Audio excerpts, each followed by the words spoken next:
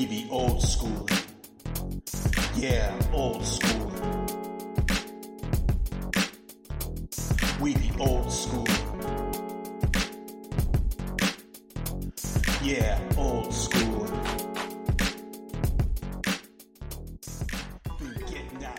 Hello, welcome back. This is the Hit Factory. You're here with Aaron. And Carly. And it's been a little while. We were on a little bit of a hiatus. A cryatus? A cryatus, that's what it was. I'm speaking for myself only. No, I think you can speak for both of us when you say that. The world got a little crazy there for a minute. And then we took some time off after Speed. That one took a lot out of us. It did. Maybe, I don't know why. Maybe. And then we thought, let's give things a little bit of time to level out and cool off a little bit. And Surprise, they haven't. Right. We thought maybe, with everyone's attention and energy focused on the Democratic convention and then the Republican convention, that maybe things would chill out a little bit elsewhere. We would just be listening to some pasty, wrinkly people talking in suits for a couple of hours.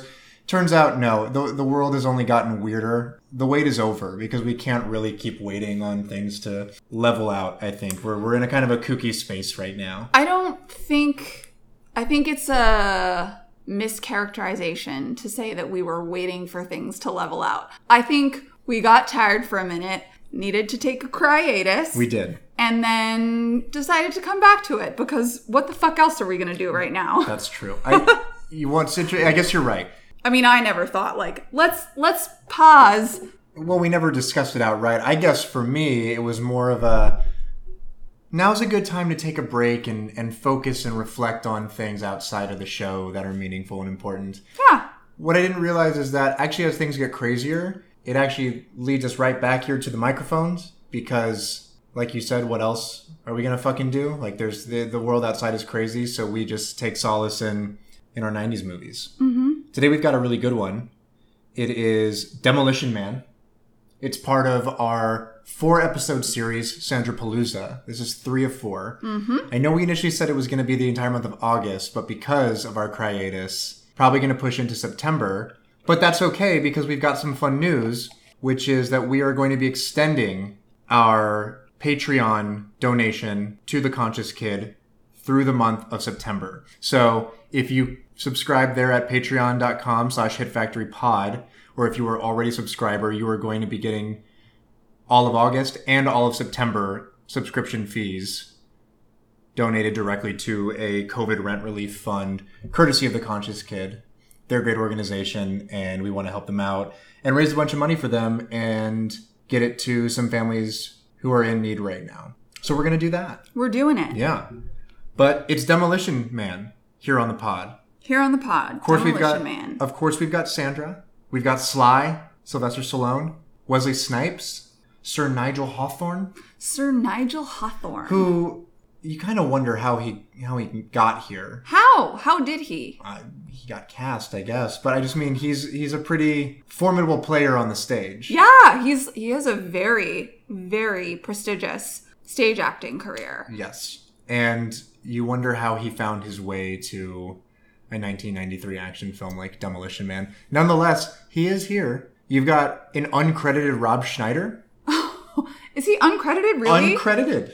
Was he on SNL yet at this point? Because he was doing his, hey... He was for sure on SNL. Copier man with the pencil. That guy? I think he has to have been on SNL. He was kind of doing that he was doing his little... He only really has the one thing that he kind of does. That and then his Waterboy character are really the two modes of Schneider that I know. His You Can Do It guy. Oh, yeah. That's about it. Those are the only two versions of Rob Schneider that I have ever seen perform. Isn't he in one where he plays a teenage girl? Yeah. Yeah, it's the hot chick. Oh, the hot chick. Okay. But Rachel McAdams is the hot chick. Yes. And so the movie is...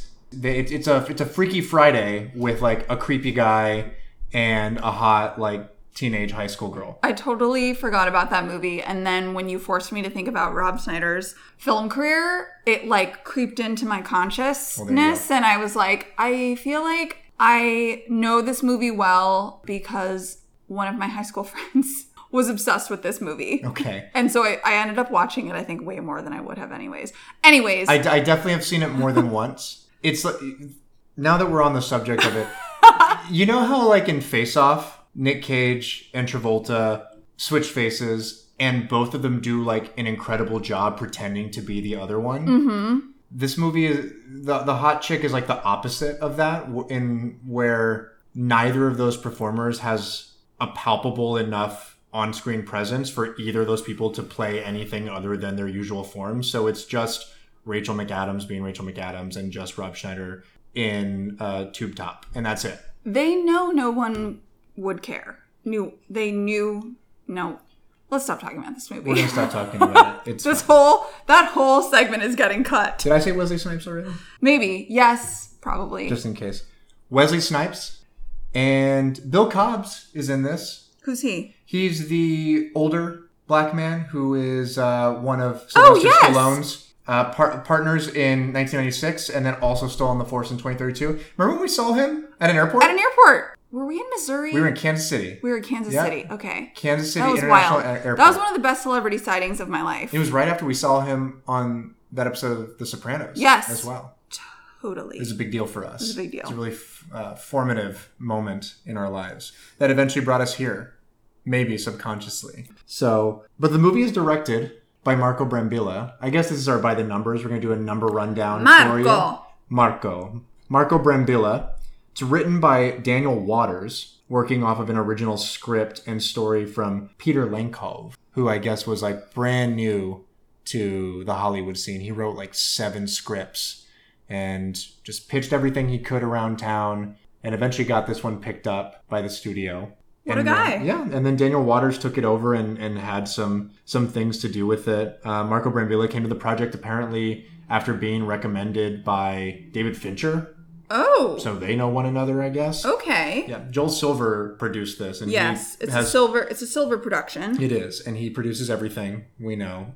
So I think that the relationship from Alien 3 eventually brought Fincher to Brambilla and the cinematographer on this film, whose name escapes me now. I'm doing a really bad job with the numbers today. No, it's okay. We're good. But the cinematographer is also the same person who lends Alien 3, which is an incredibly underrated film. It's interesting that the Alien and David Fincher references come up because there were a couple times when I was watching this movie where I felt like some of the set design felt kind of alien-y at certain times. Well, interesting you say that. So, again, I don't have the person's name, but the costumer, the person who did the wardrobe on this film, came from Dune. Oh. From David Lynch's Dune. Oh, I could totally see that. Yeah. I could totally see that. Actually, I think how they got the part is Marco Brambilla being really blown away by the costuming and wardrobe in that movie and saying, I really want Wesley Snipes in tire armor. I really loved the costuming in this movie, actually. It's pretty incredible. Snipes specifically has like 4 Halloween costume worthy designs to his wardrobe that are just like out of this world. His aesthetic is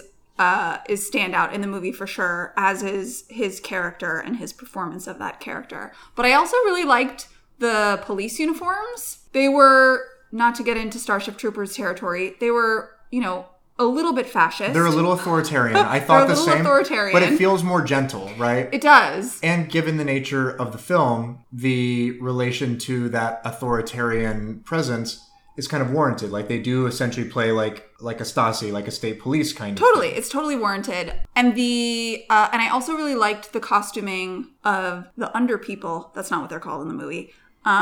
The cave dwellers, led by the sewer dwellers, led by Dennis Leary. By Dennis Leary. But I also really liked the aesthetic of that cohort as well. The set design and the costuming in this movie were 2 things that I liked about it. Well, yes, those are definitely some positives about the movie. Some positives. Yeah, we should get into a couple of things we liked about it first, because there's a lot about this movie that is preposterous, pretentious, and just plain weird. But also fascinating. Yeah, this movie is absolutely worth checking out, if only because it's easily consumable and there's a lot here to pull apart and think about. But before we do it, we should give a synopsis for the folks at home, just to make sure we're talking about the same movie. Yep. So the film begins in 1996 Los Angeles, only 3 years removed Just 3. from the present day. And Los Angeles has become a war zone. A total hellscape. Not unlike the opening scenes of the Terminator franchise. Yep. Not unlike Escape from New York or LA.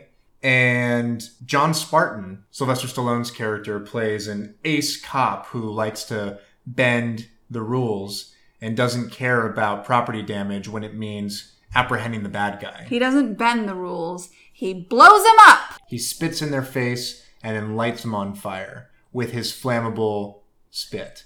John Spartan has his principal rival in Simon Phoenix.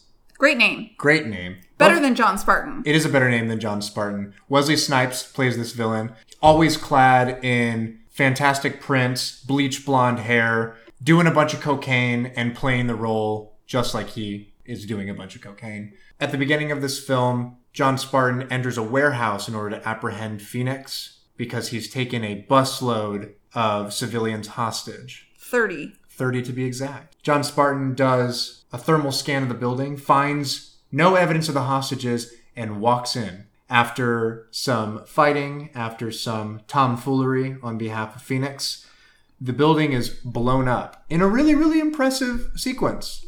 Lo and behold, the bodies of all the hostages are found in the rubble. Phoenix then accuses John Spartan of being fully aware of their presence and going in anyway, forcing Phoenix to blow up the building. He is exploiting the rather tenuous footing Spartan is already standing on, having this reputation that he does of being a rule breaker and property damage maker. Using his own powers against him. How and why the LAPD decide to take Phoenix at his word is not addressed, but it does lead to both Spartan and Phoenix being cryogenically frozen. Well, Spartan is sentenced to 70 years of finger quotes rehabilitation in the cryo penitentiary, which exists some just 3 years into the future. Right. Between the present day of 93 when the film is released and 3 years later, we've developed the technology to cryo-freeze prisoners and also then cerebrally and neurologically implant them with rehabilitative... Reprogram them. Reprogramming. I'll buy it. It's fine. I'm into it. But yes, they are both sentenced. Snipes' character, Phoenix, for life, and Spartan for a period of 70 years, I think. 70. Which seems like an awfully long time for an infraction, given what we know about how the police investigate and discipline their own. But, I don't know. It's a movie. It's a movie. IA is much stricter in this hellscape of 1996 Los Angeles where you can't land commercial aircrafts anymore. Nope. And lo and behold, we go into the future. The year 2032. Not far enough into the future. Not nearly far enough. The year 2032 is upon us. Society has undergone a major overhaul under the instruction and oversight of one Dr. Raymond Cocteau, played by Nigel Hawthorne. He has removed all things that are bad for you, health-wise. They have eradicated violence in the society. Lots of other changes that we can talk about. Touching, physical intimacy is forbidden. Yep. You can't swear. Everything has gone a little soft. Until one day, Simon Phoenix is awoken from his cryosleep. For a parole hearing, I think, For a right? parole hearing. And for some reason, knows the verbal password to unlock his restraints. In fact, he knows a lot about this world he's never experienced, navigates it swiftly as he escapes, and is able to locate weapons and start mounting attacks on very feckless police officers who roll up on him in shiny cars, right. shiny little round jelly bean cars. And use forceful language in order to apprehend their criminals. Yes. That's about it. That's the extent of their discipline. They have little shock sticks that probably have less of a pulse in them than a taser or like a cattle prod would. But they are completely outgunned and unprepared to deal with a violent threat like Simon Phoenix in their new, soft, utopian society. Where everyone wears robes. Where everyone wears robes. Yep. And so they use the full extent and force of the law to wake up John Spartan. At the suggestion of a one Lenina Huxley, Right. whose name is very overtly a reference to Aldous Huxley's Brave New World, Right. wherein Lenina is the protagonist. Sandra Bullock plays Lenina Huxley, and she is obsessed with the distant past Of the 20th century. of the 20th century. She has a bunch of contraband. She's really into Lethal Weapon. She's into sports cars and football and all kinds of things, making her something of a pariah amongst her fellow young cadets who all were probably born on the cusp of the 20th century, many of them probably in like 1998, 1999. It's so bizarre. And yet they find the distant past of the 20th century just bizarre and strange. But she, anyway, recommends that they wake up Stallone's character, Spartan, because he's the only person who is formidable enough to take him on. The rest of the cops are just, jelly hands. They don't know what to do with this guy. And so Spartan is awoken and finds the new world oppressive and confusing. And he doesn't know how to operate in it. Mm-mm. He routinely breaks protocols. He can't swear. He can't use violence. He uses contractions, and nobody else in this society does. He doesn't know how to utilize new technology in the restroom, which we'll talk about. Yep. And worst of all, doesn't have access to any guns until he tracks down Simon Phoenix to a museum, which apparently is the only place that firearms exist in this society anymore. Yep. We don't want to spoil more than that, but the film basically is the squaring off of Spartan and Phoenix in this new utopian society.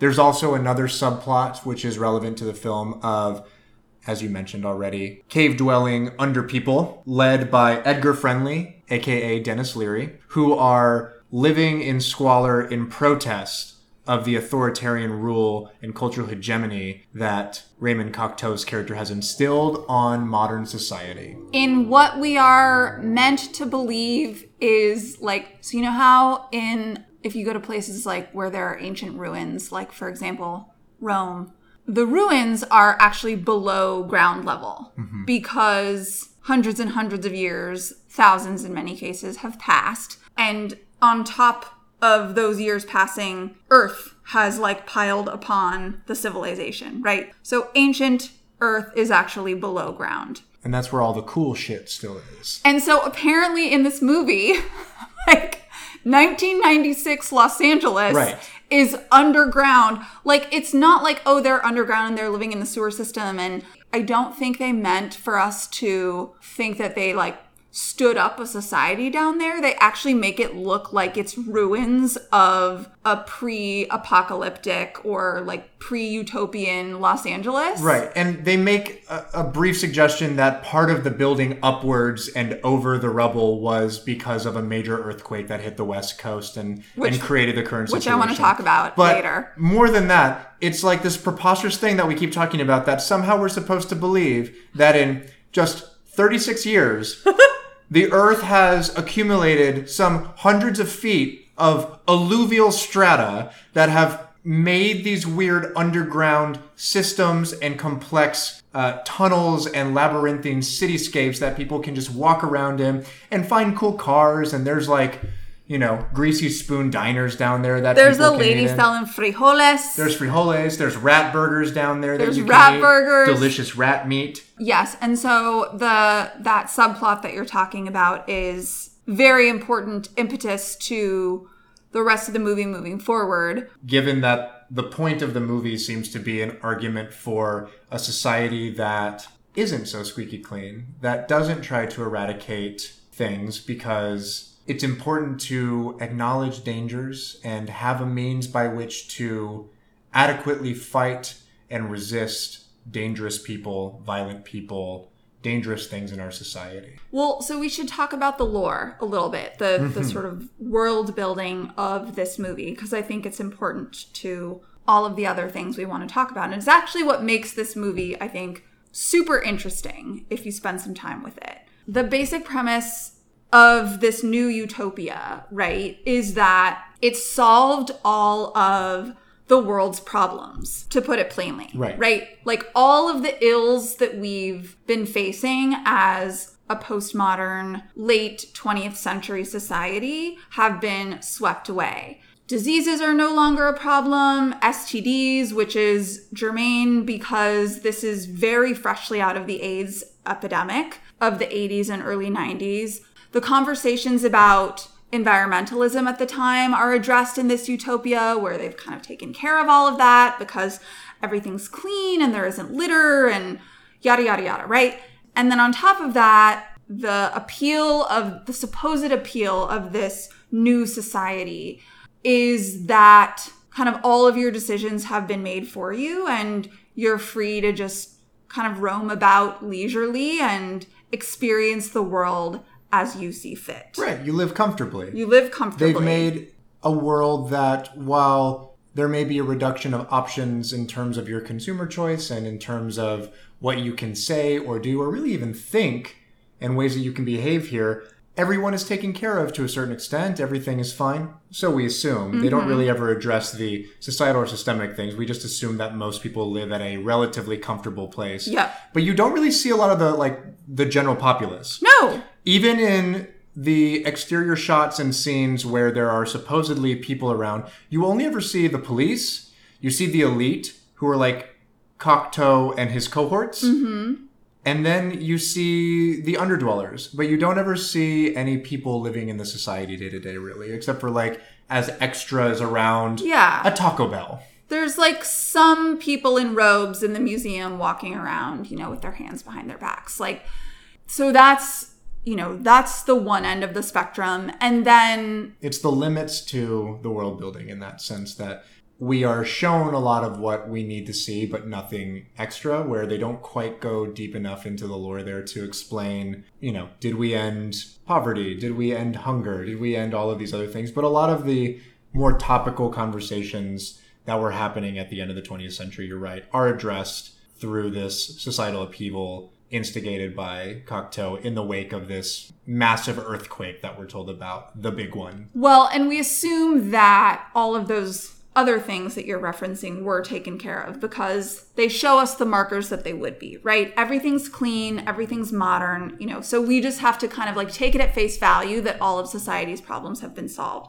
And they say it overtly as much, in the dialogue at least a couple of times. I think what you're trying to get at here, if I may be so bold, is that this movie is not positing this future as an actual utopia. It is very blatantly and oftentimes very mockingly critiquing this supposed perfect world that many people in the real world in the early 90s were talking about, right? These environmental issues, these health concerns. And this movie does a really bludgeoning job of poking fun at these idealist fanatics. Right. Like you said, the entire idea of the movie is making fun of this culture that's going soft. Mm-hmm. That all of the things that we think are actual problems aren't really problems, that they're just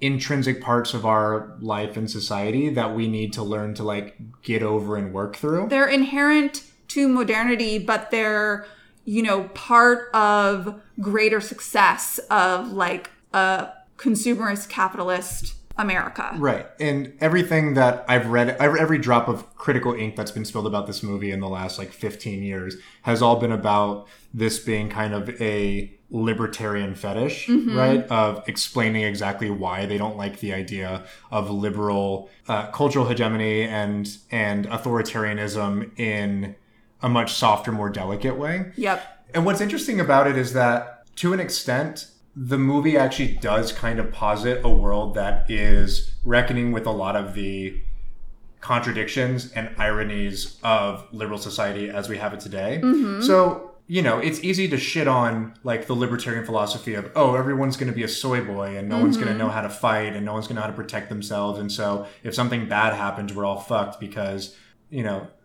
assertive language isn't going to be the thing that saves us from a bad guy with a gun, right? Right. But there is something in observing the world that we live in today that kind of justifies a little bit of that fear, because we can't get past this thing which is on display in the film, which is we preserve a lot of the systems and hierarchies in society while just trying to like clean things up a little bit. Yep. Right? Polish up the surface. Exactly. So it's like, I mean, one of the most mocked examples of that is like the soda tax and like the tobacco prohibition in big cities like New York and San Francisco, right? Where like certain vapes have been outlawed and you can't buy them. And that's supposed to help us save lives because people won't smoke, right? Right. And from a consumerist perspective, people are like, well, I want to do that. I want to have the liberty to make the decision to ruin my lungs and destroy my body if I want to. And we're focusing so much of our efforts on those things because they're supposed to be these like revelatory cultural wins that make our society more modern and safer and better, while not really worrying about the fact that, you know, police brutality still exists and that like Jeff Bezos just became like a 200 billionaire or something like that, you know? Right. Not without addressing like the undercurrent of like big tobacco, like having its hands in a ton of other things that influence people's decisions to smoke or not smoke, right? And so in Demolition Man in 2032, you see that, oh yeah, like things have been sanitized and winnowed down to their most appropriate and palatable versions to make people safe and comfortable. But we still have this massively funded and populated punitive wing of our state, right? Like, totally. If the cops don't need to exist, like you actually have to kind of ask yourself about the contradiction in the movie, which is if the police are rendered completely ineffective and vestigial in the society, why don't we have something that isn't the police to take care of these problems? Because we cannot imagine a world where the police do not exist. Right. Even in a movie that is about this like radical future that supposedly will come. And it's the thing that immediately discredits and undercuts all of these like libertarian conservative goons because they don't have any actual like imagination when it comes to thinking about how a society would operate outside of those systems. Right. They just assume that those systems and those authorities need to exist because they have always existed. And that's in quotes because they haven't always existed. Yep. And assume that society can only change on the plane and surface of cultural evolution or cultural destruction into this monolith. There's no imagination on like the structural plane, right? Of like how society is organized and what systems we have in place. Those things are all preserved and maintained to the point where there's a scene where we're first introduced to the 2032 police force and they're literally all just standing in a room, right. Like a big circular room, and they're all standing around. And when an alarm gets activated somewhere, all 50 police officers in shot don't know what to do. So it really does beg the question, like, why are they there at all? Right. And how did we get, almost 40 years into the future with this really well-funded, highly employed police force with all of these people sitting around not understanding what to do when an alarm bell goes off? Yep. The suspension of disbelief to watch this movie is crucial, but also impossible. You're right. It's both those things. And it's funny because this is a movie that I think there's a lot of reverence for this movie in certain circles of people who find it fun. And the tone is it permits that level of enjoyment because it doesn't ever take itself so seriously. Like, this is not a really urgent, like, dystopian, it's not like police thriller. It has its tongue firmly in its cheek. It knows it's silly. It even, has preposterous, weird stuff like the 3 seashells, right? Which, by the way, happens at least twice over the course of Spartan's awakening into this universe. He doesn't bother to learn how to use them the first time and just swears enough that he gets paper to wipe himself. Yes. We don't see him do it again, though he does come in contact with those seashells, positing that John Spartan, for a majority of this film, is run around fighting crime in a sanitized 2030 Los Angeles with crusty doo-doo ass. No, he's not. If anything, he can knit himself a wipe. That's right. Part of his rehabilitation is that he has become a seamstress, which is what he calls himself, despite the fact that what he's actually doing is just being very proficient with knitting needles. And he makes a sweater. He's been reprogrammed to be a knitter. That's the way that he can contribute to this new society. And it's the perfect example of what we're talking about, right? Yeah. Which is taking something like John Spartan, who was like a really violent, really hyperactive, roided out police officer and law enforcement agent in our old society. What's the best possible use for somebody like that in our new society? Oh, we're going to teach him how to knit. It again shows just like this weird lack of imagination on behalf of these people developing this idea of society that doesn't say like, oh, like surely that person could be reformed into somebody who could offer something more useful to our society than making us sweaters. Right. But it's the thing that plays into their hand, which is everybody's gone soft. The only thing that anybody knows how to do is put on helmets to come and wipe their asses with shells and knit sweaters and eat health food at a Taco Bell. Yeah. That's the extent of this existence. Because the new utopia is not there to offer a viable alternative in this universe, right? Like, it is only there as a point of contention upon which we reflect back to and like opine for the good old days when I think it was some review said a kiss was a kiss, a man was a man, and like you solved all the world's problems with might and violence. And that's what this movie is telling us that we should want, right? Right. It wants tradition. It wants conservatism. It wants a culture and society that feels familiar and doesn't have to think about or make any efforts to solve these problems, which weren't problems in my day. It's just, yes, a call for tradition. Totally. And very classic, rudimentary, archetypal embodiments of masculinity and femininity and culture at large. And it's name calling anyone who wants to address issues like environmentalism or a very serious health crisis like the AIDS epidemic or any other function of the modern age. It's name calling those people as, fanatics or like soy boys or whatever it is, right? Like, it is not entertaining the things that that sort of activism is after. Whether that solves the world's problems or not is not, what I'm going to get into. But the mere fact that it's using these issues and the people who care about them as a point of derision is like fascinating to me, because if you situate yourself back into the early 90s and take a look at the cultural conversations happening, those were the things that were being talked about. And there was a very strong push on a more conservative right that these things were not the issues we should worry about.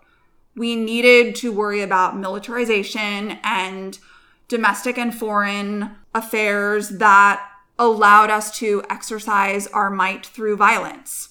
Right. And you don't even have to look back that far. Like, yes, a lot of these cultural conversations were sort of in their fledgling state, I feel like, in the 90s. And we were constantly getting the wool thrown over us, thinking about military interventions and a lot of possible threats to our American way of life. Totally. But that rhetoric hasn't changed. It absolutely has not. Like, if you spent any time this last week watching the RNC, you saw... what the fuck is their name? The McCluskeys, the St. Louis gun couple. Those guys. Who, I'm from St. Louis. Fuck you both. I'm just going to say that and I'm leaving it in the episode. Mm-hmm. Fuck you both. But they showed up at the RNC and called Cori Bush, our Democratic congressional candidate, a liberal Marxist, which doesn't make any sense. Zero first sense. Of all.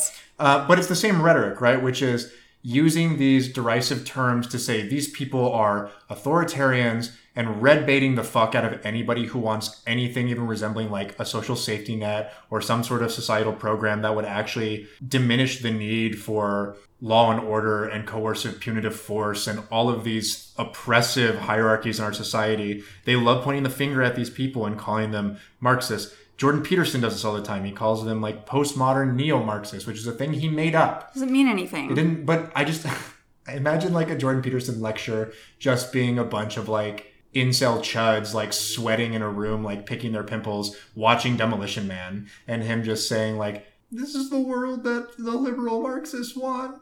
That's what he sounds like. Yeah. And I just assume that is where this goes.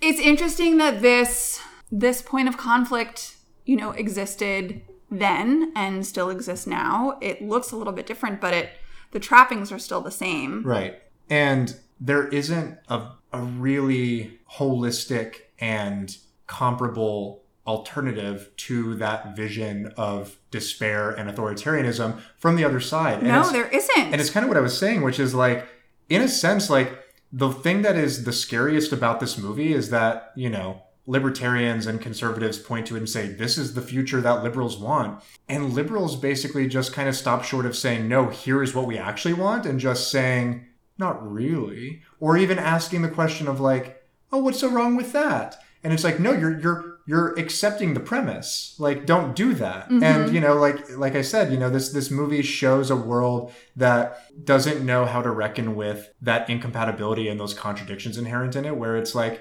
we're going to let capitalist institutions and like corporations like control our food consumption, and they're going to like work the market into this weird neoliberal hegemony where everything is a Taco Bell. Mm-hmm. But also it's not really Taco Bell, it's just the name Taco Bell because all we have is health foods now. Yep. And we also have like this massive police force, and everybody drives the same kind of Lexus or whatever the car is in this, right? Mm-hmm. And so it plays firmly on the playing field already established and tries to make these minor cultural wins of like sanitation that make things feel like they're better.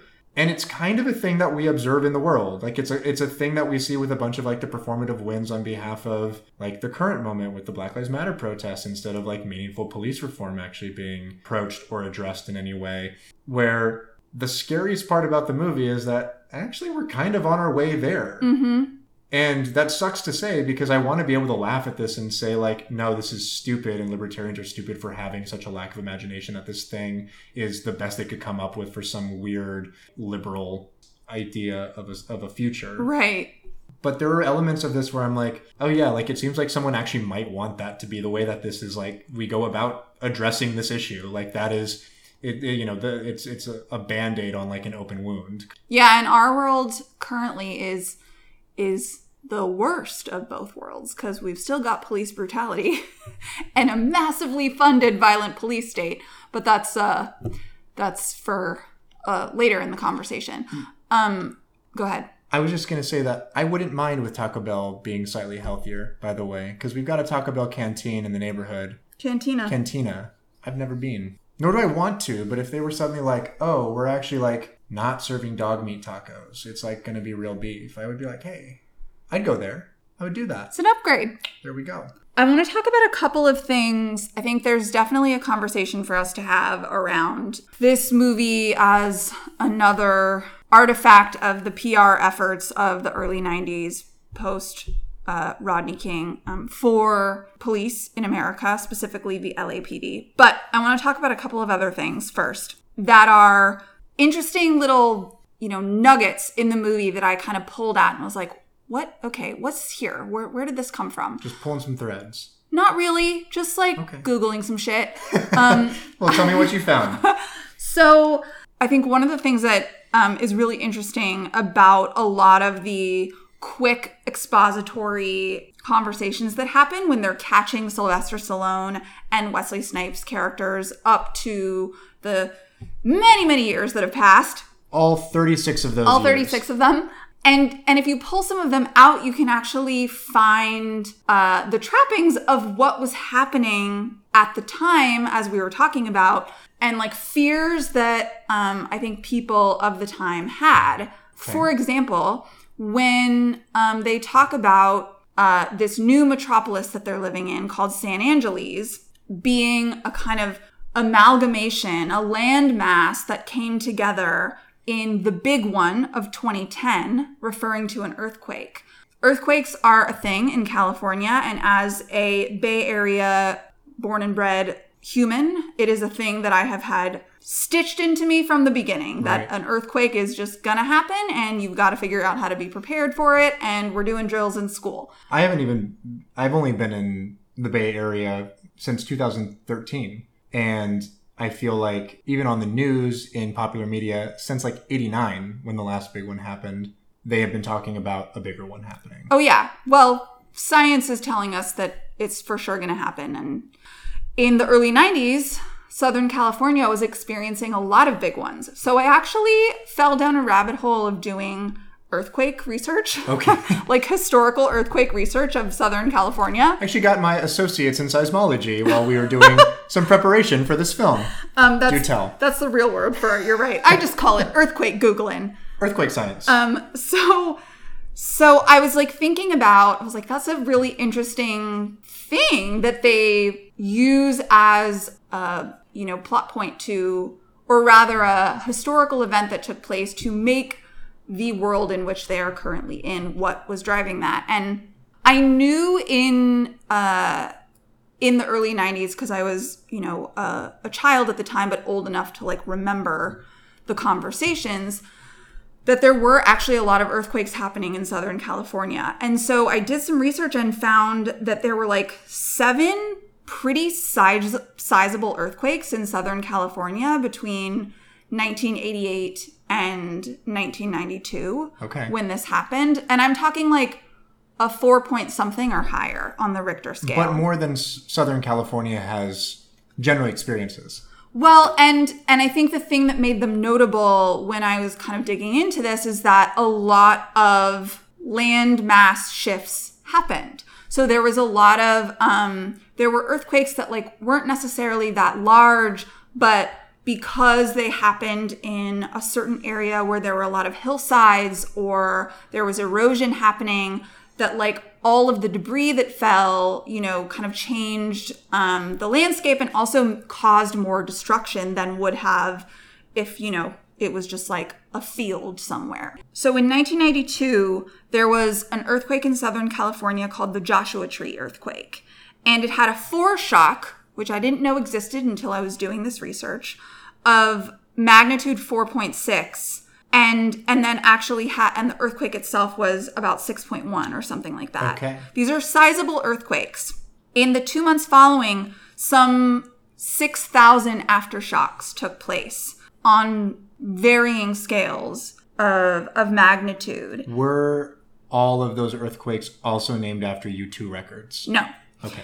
The Achtung Baby Quake of 1991. Yes. Yeah. So a couple months after that Joshua Tree earthquake, there was the Landers earthquake, which actually split open the surface of the Mojave Desert. It was like a 7.2 or a 7.3 magnitude, and it was the largest earthquake to hit Southern California in 40 years. That's crazy. And so, they tossed this thing like the big one of 2010 out. But the fact of the matter is that the terrain of Southern California was shifting on a weekly to monthly basis with all of these earthquakes, sometimes more noticeably than other times, but it was happening. I think it's really telling that that is a singular point of inflection for this new world to be created, and a new landmass to emerge from, the rubble of the big one of 2010. Right. It's the entire impetus for the new world being built the way it was. One of the things that I think that this movie gets really right is the idea of a desperate populace acquiescing to the direction and to the credence of somebody who has a plan, right? We saw it play out in the wake of 9/11 with people willing to suspend and relinquish a lot of their individual freedoms in order for a feeling of safety. Yes. But it happens all the time. It happened in New Orleans after Katrina as well. And the thing that I think about immediately as it pertains to the society that's getting built is the disaster capitalism model that Naomi Klein talks about in the Shock Doctrine. Oh, right. Where basically in times of regime change or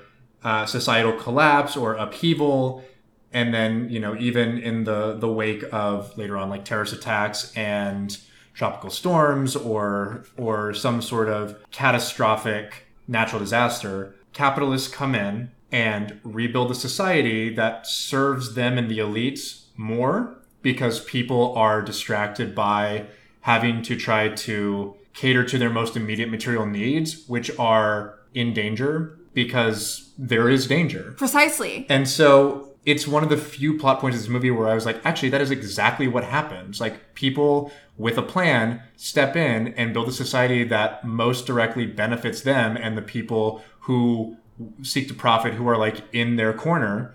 And those people take over and create a society, and other people are willing to relinquish a lot of those individual liberties and willing to relinquish a lot of their decisions and choices and freedoms in order to just say, yeah, go ahead, rebuild the thing, make it better. To have their basic needs met because they're left utterly destitute after a disaster. Right. Yeah. It's important to me that we say that there are some good things about this movie. That is one of them where I was like, that hits the nail on the head. And I just found it really, really interesting that they chose a massive earthquake to be the point of inflection that all this change happened after.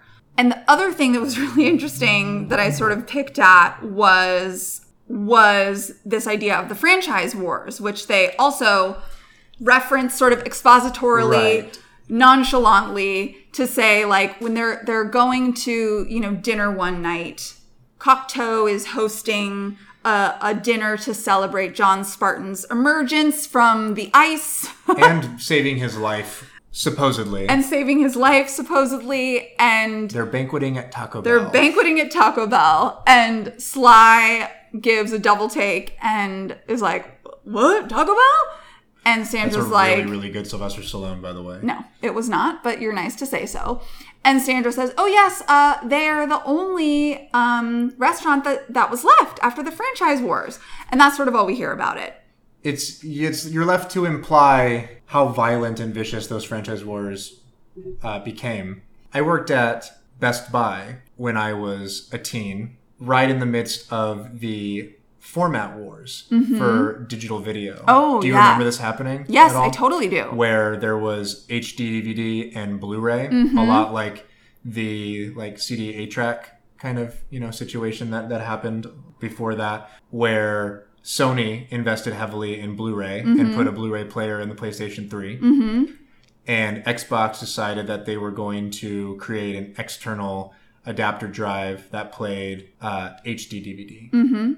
Well, we all know who won that format war. Yes. But these kind of things do play out. And usually it's just like consumer decisions happening. But it's interesting to consider the fact that, yeah, maybe like the quick access to relatively cheap, familiar, comfortable fast food was a thing that was a necessity in a society that was at a loss in a lot of other places materially and socioeconomically, where...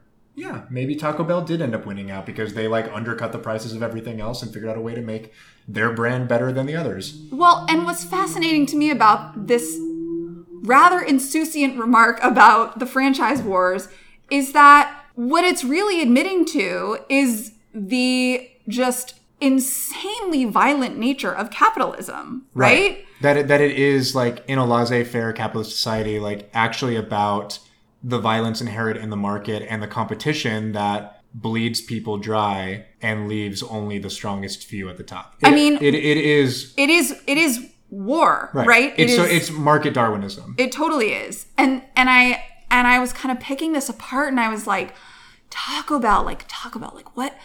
And I was remembering how prevalent Taco Bell was for Californians in particular on the West Coast in the late 80s and early 90s. Never mind my high school years as well, but that was a different story. But it really had this boom during that time. It was doing immensely well. However, if you're about to extrapolate as to why Taco Bell was the winner of the franchise wars, the actual behind the scenes is simply that Burger King and McDonald's said they didn't want to do it. Well, no. So I want to get into the consumerism of this movie. Okay. So that's a good segue. It's interesting to me that in a seemingly innocuous comment that is meant to just sort of be, expository in nature to catch you up to what's happened, they're actually unpacking a lot of really dense ideology around the violence inherent in capitalism, around the bent of consumers toward things that are convenient and cheap and not always like the best for you, despite the fact that like now everything's healthy in this movie. It's also, and just like all of this like interesting stuff in this one little throwaway sentence that, you know, like you said, could have been any franchise, could have been any fast food franchise that decided to dip its money into this movie. I just thought that part was super, super wild. I think it's really fascinating. And it's also interesting because it points directly to the irony of the argument that's being made by the text and also by libertarianism itself, which is that the one thing that they want is like a laissez-faire economy in which competition thrives and consumer choice gets to like dictate the market. But then they also don't realize that the way that capitalism yields a tremendous level of like inequality and also that certain consumer loyalty means that other companies and other brands don't get to thrive and have to basically like tap out of the game. So it's this weird thing where there's this scene where Edgar Friendly remarks on wanting the opportunity to make conscious consumer choices. And I actually just want to read it because I don't want to get it wrong because it's such like an insane quote. Dennis Leary says at one point to Sylvester Stallone, "You see, according to Cocteau's plan, I'm the enemy because I like to think. I like to read. I'm into freedom of speech and freedom of choice. I'm the kind of guy who likes to sit in a greasy spoon and wonder, gee, should I have the T-bone steak or the jumbo rack of barbecue ribs with the side order of gravy fries? I want high cholesterol. I want to eat bacon and butter and buckets of cheese, okay? I want to smoke a Cuban cigar the size of Cincinnati in a non-smoking section. I want to run through the streets naked with green jello all over my body reading Playboy magazine. Why? Because I suddenly might feel the need to, okay, pal? I've seen the future. You know what it is? It's a 47-year-old virgin sitting around in his beige pajamas drinking a banana broccoli shake singing I'm an Oscar Mayer wiener. What's so fascinating about that is that, like we've already said, it shows us this profound lack of imagination on behalf of people who argue and think this way, which we've seen play out in our society very recently with the shelter-in-place and lockdown protests. Oh, totally. By the way, where all that these people really want is to exercise the one single freedom that they're afforded under capitalism, which is I want to be able to go out and buy things and contribute to the market and to the system and to choose what I spend my money on instead of having to stay home and be bored. The only thing that lets me know I'm alive in late stage capitalist America is my ability to fucking buy shit. What these people don't realize is that the end result is the same. Like whether it's through this weird liberal hegemony and authoritarianism that says don't curse, don't eat cholesterol, and rat burgers are bad for you, like a free market system and economy will eventually strangle everything that can't compete and keep up. And that's the wild thing, is that the logical end to a completely free market, the logical end to capitalism at its most fundamentalist bent is one winner taking all. Right. Is choice being eradicated. And what's funny is that like that is a thing that is presented to us as this oppressive authoritarian element of modern society. What it fails to acknowledge is that wasn't a thing that was decided by Cocteau. He instilled a bunch of these regulations and rules, but doesn't seem to have actually had a hand materially in making Taco Bell the winner of the franchise wars. Right. That was a thing that market capitalism did on its own. Mm-hmm. And so this thing that's like, oh, what a terrible world it would be if Taco Bell was the only fast food option is like, that wasn't his choice. That was actually a thing that was totally hands off that yields the same result as putting your fingerprints all over everything and saying no sex, no drugs, no fun. It is the logical end to a completely free market. And that is the thing that like many people forget to play out or don't know enough to play out when they're talking about like why capitalism is great and all that jazz. Anyways, my point being, there are just so many fascinating nuggets in this movie, fascinating trappings of the time, and things that also made me think about those trappings applying to my current lived experience. Like, I just in the same moment that I was like rolling my eyes and bemoaning like a line delivery from Lord love him, I love Sylvester Stallone, but the less he talks in this movie, the better. Yeah.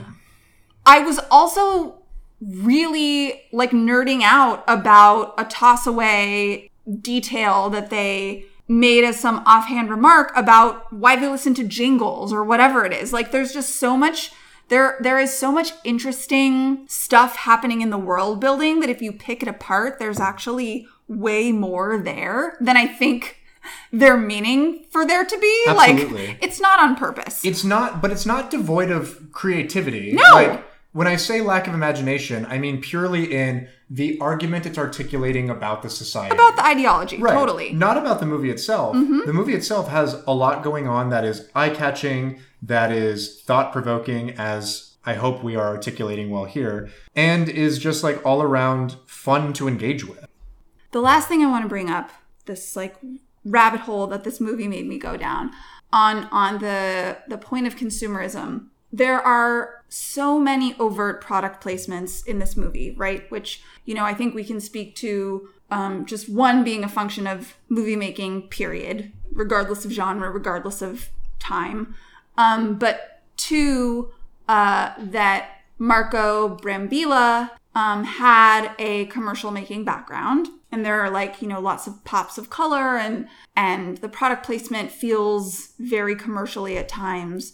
And that also, you know, we've made this argument previously that in the early to mid 90s, there was a lot of voracious consumerism happening in America. And so I was like, you know, kind of seeing some of the brands and the labels and the names and the jingles that were being tossed out throughout this movie. And it led me down this path of digging a little bit deeper into the cars, because I was really fascinated by the cars in this movie. And I noticed that they were all General Motors makes. And I know the General Motors portfolio because my dad has always wanted us to have American-made cars. And so I always just knew all the brands growing up. And in doing some digging, found out that General Motors actually very purposefully partook in this movie and made 18 prototypes for these like modern vehicles that populate the movie. Okay. And then the other cars that are in the movie are actual Oldsmobile Auroras, which were a model that were going to come out in the following spring of like 94 or something, whatever it was. And it's because General Motors, you know, one, they of course wanted to like send the message that like we're still here in 2032, right? Making cars, and don't go buy that like Honda that you want to go get. Right. None of the foreign import compacts, only American-made cars. Only American-made cars. And specifically Oldsmobile, because I noticed that one of the key scenes in the movie revolves around an Oldsmobile and takes place in an Oldsmobile dealership. And I was like, what the fuck is going on here? So there's a scene in the movie when Sylvester Stallone emerges from this underground world in a 1970 Oldsmobile something or other. I don't remember the make and the model, I don't remember the model. And they elevator up through the surface of the ground into this kind of like very modern looking car dealership that is an Oldsmobile car dealership of 2032. Yeah. And it says something like, so they come up through the ground, they're in an Oldsmobile dealership, and scrawled across the ceiling is the phrase, "Believe in the future." And there's Oldsmobile logos everywhere. And they're in this 1970 Oldsmobile that just busted through the ground, is still in mint condition, ticking like clockwork. Right. And Sly has a huge boner for this car. Huge boner. And also a boner for Sandra for knowing the car. For knowing what the car is. And so Oldsmobile, these Oldsmobile Auroras, which were real models at the time, are populating the streets of the movie. This old Oldsmobile pops up through the ground to commence a very important car chase scene in the movie, and pops up into a Oldsmobile dealership, Oldsmobile dealership that says, "Believe in the future." It's like a 15-second rather, Oldsmobile ad in the middle of the movie. So quite literally, and I really thank the New York Times reporter who wrote about this, because I was nerding out when I was reading about this. The GM execs at the time wanted Oldsmobile to have the most prominent sort of place in this landscape because it was the brand that was doing the poorest of all of the General Motors vehicles. And they wanted to kind of like brush up its image and say like, hey, it's still here. And actually like it's the future of vehicles in America. On top of that, Oldsmobile print ads in real world 1993 America actually featured the showroom from this movie that the set designers made of the dealership. Did they use the slogan? They used that slogan and another slogan that was like, if you're a follower, the future will take shape, but if you're a leader, you shape the future or something. So they had all of this like very, powerful ethos of survival and shaping the future. And then the last thing I'll say that I found in doing my research is that they were so fixated on this showroom that was built for the movie that they actually shipped it to Michigan, where Oldsmobile was headquartered, in their Aurora Vision Center, they called it, where they were doing a lot of R&D for future cars. And just made it a showroom? And made it a space where they were doing research and development. Wild. For future Oldsmobile cars. There's the consumerism that's being, talked about and sort of commented on in the movie. But then there's the actual consumerist impetuses that are driving the landscape and the artifacts of the movie itself that were playing out very materially in the real world in the form of like ads and actual cars being made. Like, I just found it fucking fascinating. Yeah, well, and it's like, it ends up working in conjunction with sort of like the dialectical premise of the movie, right? Which is by the end of the film, Sylvester Stallone has beaten Simon Phoenix and Cocteau is dead, and so his authoritarian reign is over. The cops kind of help, the underpeople kind of help, and at the end, Sly just bastardizes like Hegelian philosophy and is like, you guys, you cops, get dirtier. You underpeople, get a little cleaner and meet somewhere in the middle. Meet somewhere in the middle. Right. And so it's this like, thesis, antithesis, synthesis kind of thing that happens where it's like, the real thing that will set us all free is reverting back to a society in which we have more consumer option and less of this authoritarian cultural oppression. And that's really it. To say nothing of the fact that Sly has basically just like done regime change through violent militaristic force. And then like solves it with a whip of his pen, in one offhanded remark. And the funny thing about what you're saying in terms of the consumerism side of this is that when you think about it plot-wise, Snipes and Stallone are actually kind of on the same side of the coin here. They are. Where they both find this future society like a total wash and complete bullshit. But the movie ends up just sort of devolving into a good guy versus a bad guy situation.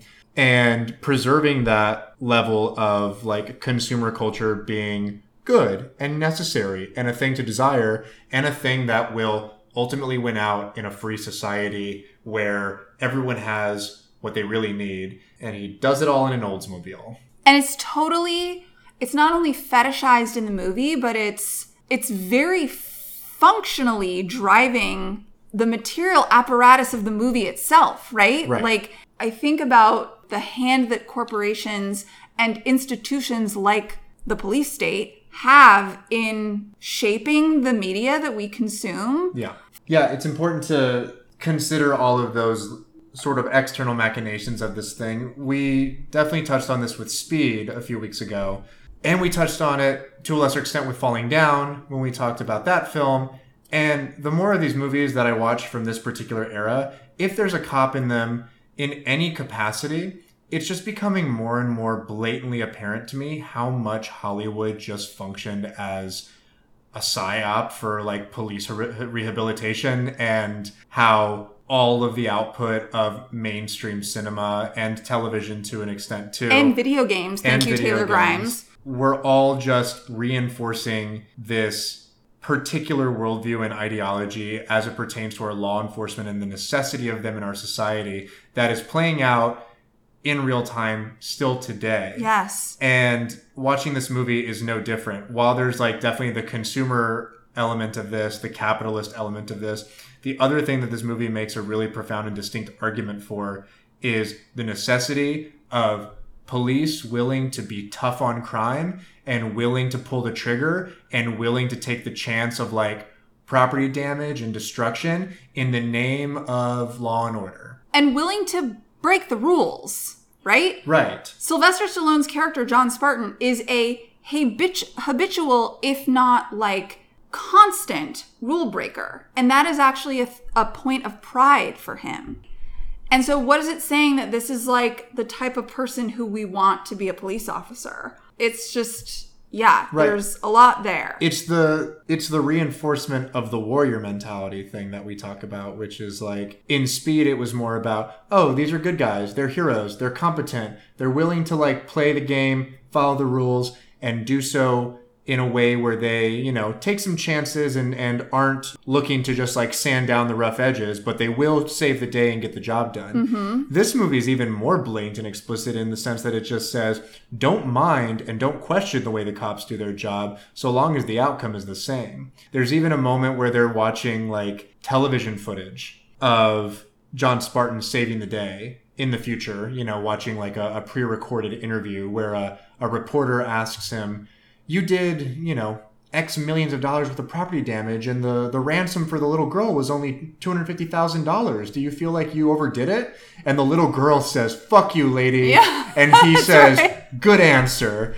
And like, that's the exchange where it's basically them saying like, don't ask how I do this. Don't ask how much money it costs. Right. Right? It's necessary. It's necessary. Whatever decisions we make in order to achieve the desired result of stopping the bad guy and saving the public are warranted and justified because we know what we're doing. Yeah. If we need $1 billion to do our jobs as police officers for the city of wherever the fuck, that's what we need. Stop taking money away from us or talking about taking money away from us. And it's like... It's wild. It's wild. It's all that fucking movies did in this period, I guess. After we watched this movie and I like thought about it one day again, I literally just tweeted, everything's a fucking psyop. Like that's my takeaway from this movie is like, we're just being brainwashed all the time. Yeah, like, I mean... There's like psyop. You could also call it public relations. There's different angles. Yes, but I like my tinfoil hat adjacent rhetoric. You do. And conspiratorial thinking. It's fun sometimes. But yeah, it totally is. It's totally another public relations artifact of the rehabilitation, specifically of the Los Angeles Police Department post Rodney King. And even the start of the movie in 96, where LA has descended into chaos, there's almost the extrapolation and interpretation of that as being a world in which we continue to riot and protest police brutality and make the city of Los Angeles this rotted, burning hellscape that is unsafe for civilians because of all of the turmoil that's been There caused. is the explicit connection. A 1993 movie-going audience, specifically one in Southern California, would absolutely look outside at the chaos of their city and look at the chaos on screen of a 1996 Los Angeles. It is not a mistake that first entrance into the movie is only 3 years into the future. That is very purposeful. Right. Why they didn't make 2032 later, why they didn't make it like 2093 or something, I don't know. But that first jump 3 years ahead is proximate for a reason. Right. They wanted audiences to make the connection to what was happening in Los Angeles at the time, or what had happened very recently, to, hey guys, this is where we're headed. Yeah, it almost seems like scaremongering a little bit, where it's like... It's totally that. This is the dystopian vision of the future that you all want. If you keep telling us what we need to do. Yeah, which is one of the reasons this movie should not be overlooked. Despite the necessity for suspension of disbelief and the impossibility of that task, it's still a fascinating artifact. It's really fun to watch. It is. And like we hinted at the beginning of the show, there are some things in this movie to like. One of those things is definitely the performances on behalf of some of these people doing good work in spite of a script that is... abysmal. It is abysmal. It's terrible. There's a thing that bad science fiction and satire always does, where they make future speak essentially just the use of a thesaurus badly, where they just like replace a word in a sentence with a word with more syllables and say cannot and do not instead of can't and don't. Like this one that I think of explicitly is when Sandra is driving Sly to Taco Bell. And he's like, can't believe we're going to Taco Bell, whatever. Like, I like Mexican food, whatever. And she says, oh, John Spartan, your tone is quasi-facetious, but you do not realize that Taco Bell is the only restaurant in our society after Taco Bell won the franchise war. And it's like, it's just robotic, but also abysmal and bad.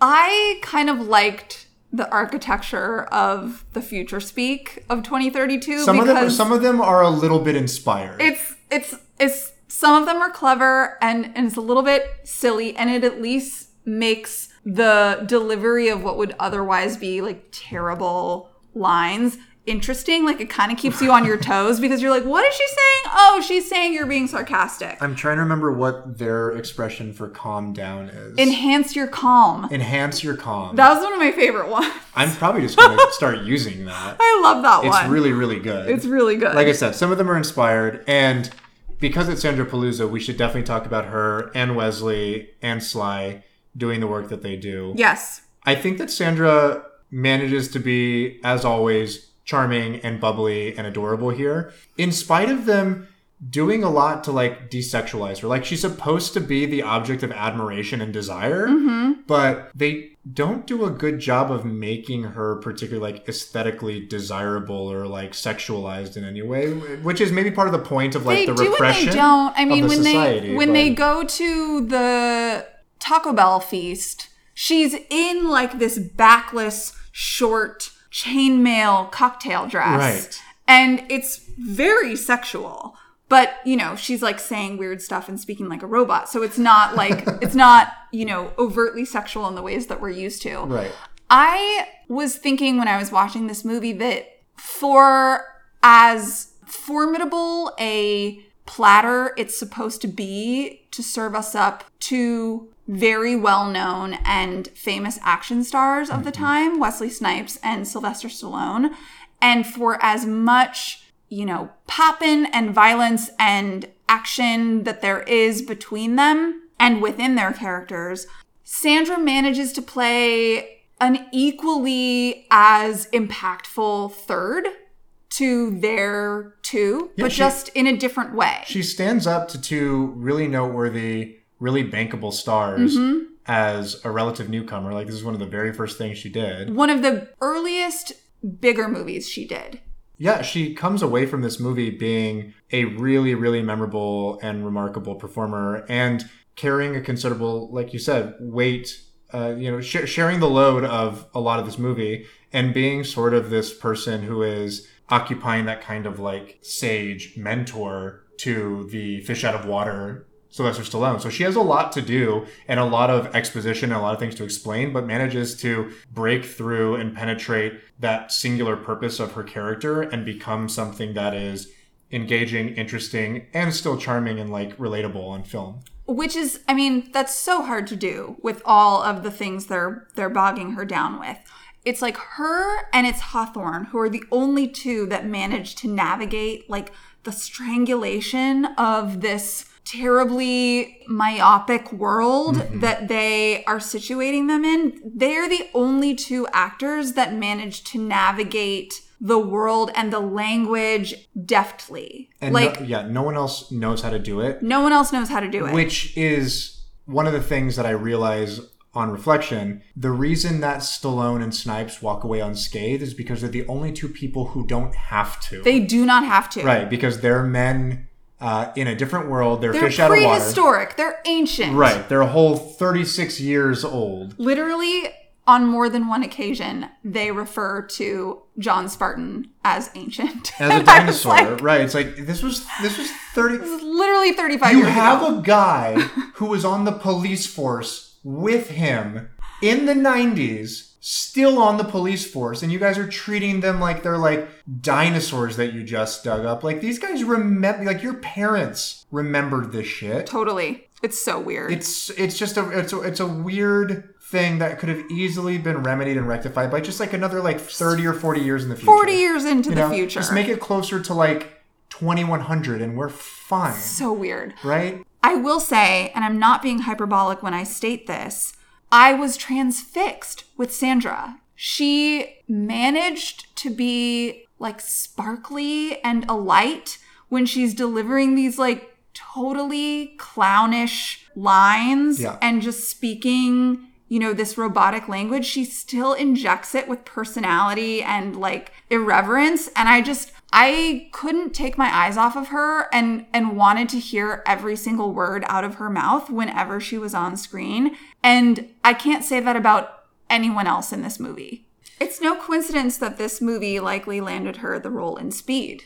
Totally. I mean, she's just a standout here, especially when you've got Wesley Snipes, who's also doing a ton of really fun stuff, but doesn't have as much depth, I think, to his character. I was going to say, he is sold short by the fact that the villain is very boring. Like very boring. His motivation and his externalities are almost non-existent. He's just like a bad guy.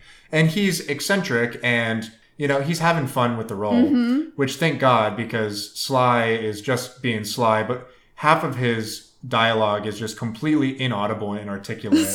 He's just mumbling half the time. Lord love him. No, I do. I love Sly, but it's just not like the role requires a little bit more elocution and nuance to like how he's articulating things, because there is world building and questions that need to be answered and things that we need to help define his character. And he's just not up for the task. He's just not capable of it. But Snipes is doing good work. I wish that they had given him more to do. Totally. There were a couple of threads that I wanted them to pull, like the kind of psychological dissonance that he has between this reprogramming that has been done to him at the behest of Cocteau, where he's, you know, has this one singular drive to go find Friendly and kill him, and he knows all the passwords and he knows how to navigate the world, but then also has like remnants of his own agency that pop up. Like, I wanted them to do more with that, and they didn't really. They just kind of like made it so that eventually he like Jesse Ventura to kill Cocteau, like right, and then Jesse Ventura does, and then Spartan just freezes him in the cryo chamber, knocks his head clean off. It is a good moment. It is, but that fight scene is preposterous. It's not only preposterous, but it is a fucking slog. It's a slog. I was just like, when is this gonna be over? Every second that went on, I was like, okay, I get it. I have no sense of space. This is the other thing I was going to bring up. Yeah, Brambilla does not do a good job. He's too close. He's too close on these action scenes. And he doesn't know how to create a sense of depth and space in his environments to make the action scenes really flourish. And so nothing had stakes for me because I didn't know where everything was, right? Like, I couldn't situate the dynamic between the two of them in a space where I felt like, okay, there's this here and there's this here and this is how far apart they are and he's grabbing this thing from here. So the consequences of the movements that take place would mean something. But all of that was stripped out because he was pressed way in on them. And so I was just like, I don't know where the fuck they are in this space or who's pulling at what. And so none of this means anything to me. Right. He's at his best when he is doing things that feel a little bit more familiar to the advertising and commercial space. Particularly, there's that really colorful, very vivid, cerebral sex scene where they put on their helmets that has like a lot of like cool kind of... I actually loved that scene. Like audio cues and visually is like really interesting and a little bit just more subjective. Not uninspired all the time, but when you are watching a movie that is an action movie and the action scenes are the worst part of it, you know you're running into some trouble. Fortunately, the movie around it has some interesting things going on. It's populated by cool characters. Benjamin Bratt is there for a minute doing silly stuff. Rob Schneider, right? Like, all of these guys are game for the movie, which is probably, I think, the most inspiring and rewarding thing about it, which is like, everyone seems really on board with this thing. Like, even Nigel Hawthorne, who's, like we said, a really prestigious actor, seems like he's at least trying to show up and do the work and not... Oh, he was there for it. Yeah, he's not like Alec Guinness in Star Wars or something. No. He's just, like, wanting to murder George Lucas. Like, and you can see it in his eyes. Yeah. You know? He was on board. He was. At least at a surface level. Everyone is game. Everyone shows up. And... obviously, there's enough about this movie to talk about that it can fill some time in your psyche for a little while. I mean, if nothing else, you get to see a really fantastic Sandra Bullock performance. You get to potentially model some really inspired wardrobe decisions off of Wesley Snipes' character. And there's a lot to ruminate on about the commentary around police reform. And if nothing else, you've got those three things going for this movie and why someone should watch it. Not to mention seismology. Right. And, a whole bunch of other stuff. All of the science degrees that you can earn after you're inspired to do so by the nature and subtext of this film. I mean, I think it says something that this movie had me going down a lot of really interesting rabbit holes. Yeah, and there's a lot of writing on this movie, way more than I thought there would be, way more than Speed, to be sure. Like, I put the name of the movie into the search bar there and yielded a lot of very recent modern critical writings on this piece. So the movie endures. Stallone teased like 4 or 5 years ago a Demolition Man sequel.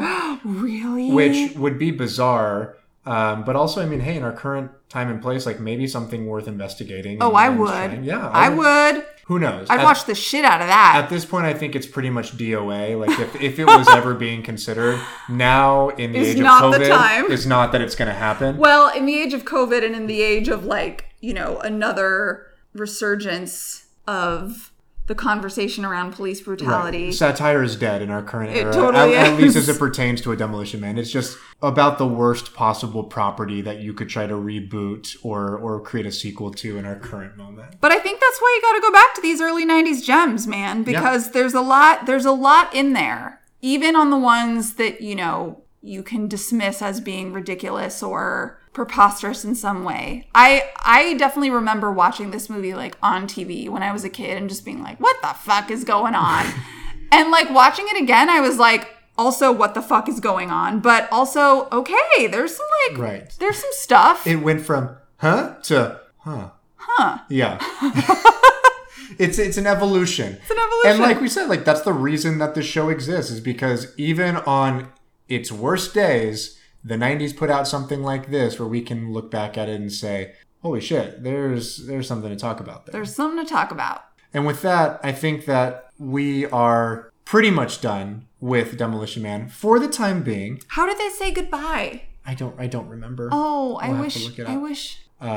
Didn't they say be well? Yeah, they said be well. That's what it is. Give him a be well for me. Well, was it be well? I think it was be well. Yes. Dear listener, be well. Be well. Until next time, reminder that you can follow us on Twitter. We're at Hit Factory Pod. You can also subscribe to us on Patreon at patreon.com/hitfactorypod. Again, we're extending that donation through the month of September to the Conscious Kids COVID-19 Rent Relief Fund. Please give if you can. If you know anyone who likes 90s movies, who likes the show, send it their way. We would love to give that organization all the support that we can and the families that they are serving. Until next time. We the old school. Yeah, old school.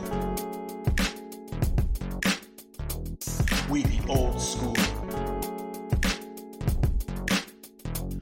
Yeah, old school.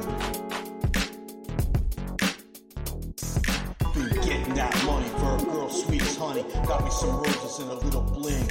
I knocked on her door, she said, what you waiting for? I heard you was looking for a king. Been climbing the pyramid, her steps made of green. I'm getting closer to my little queen.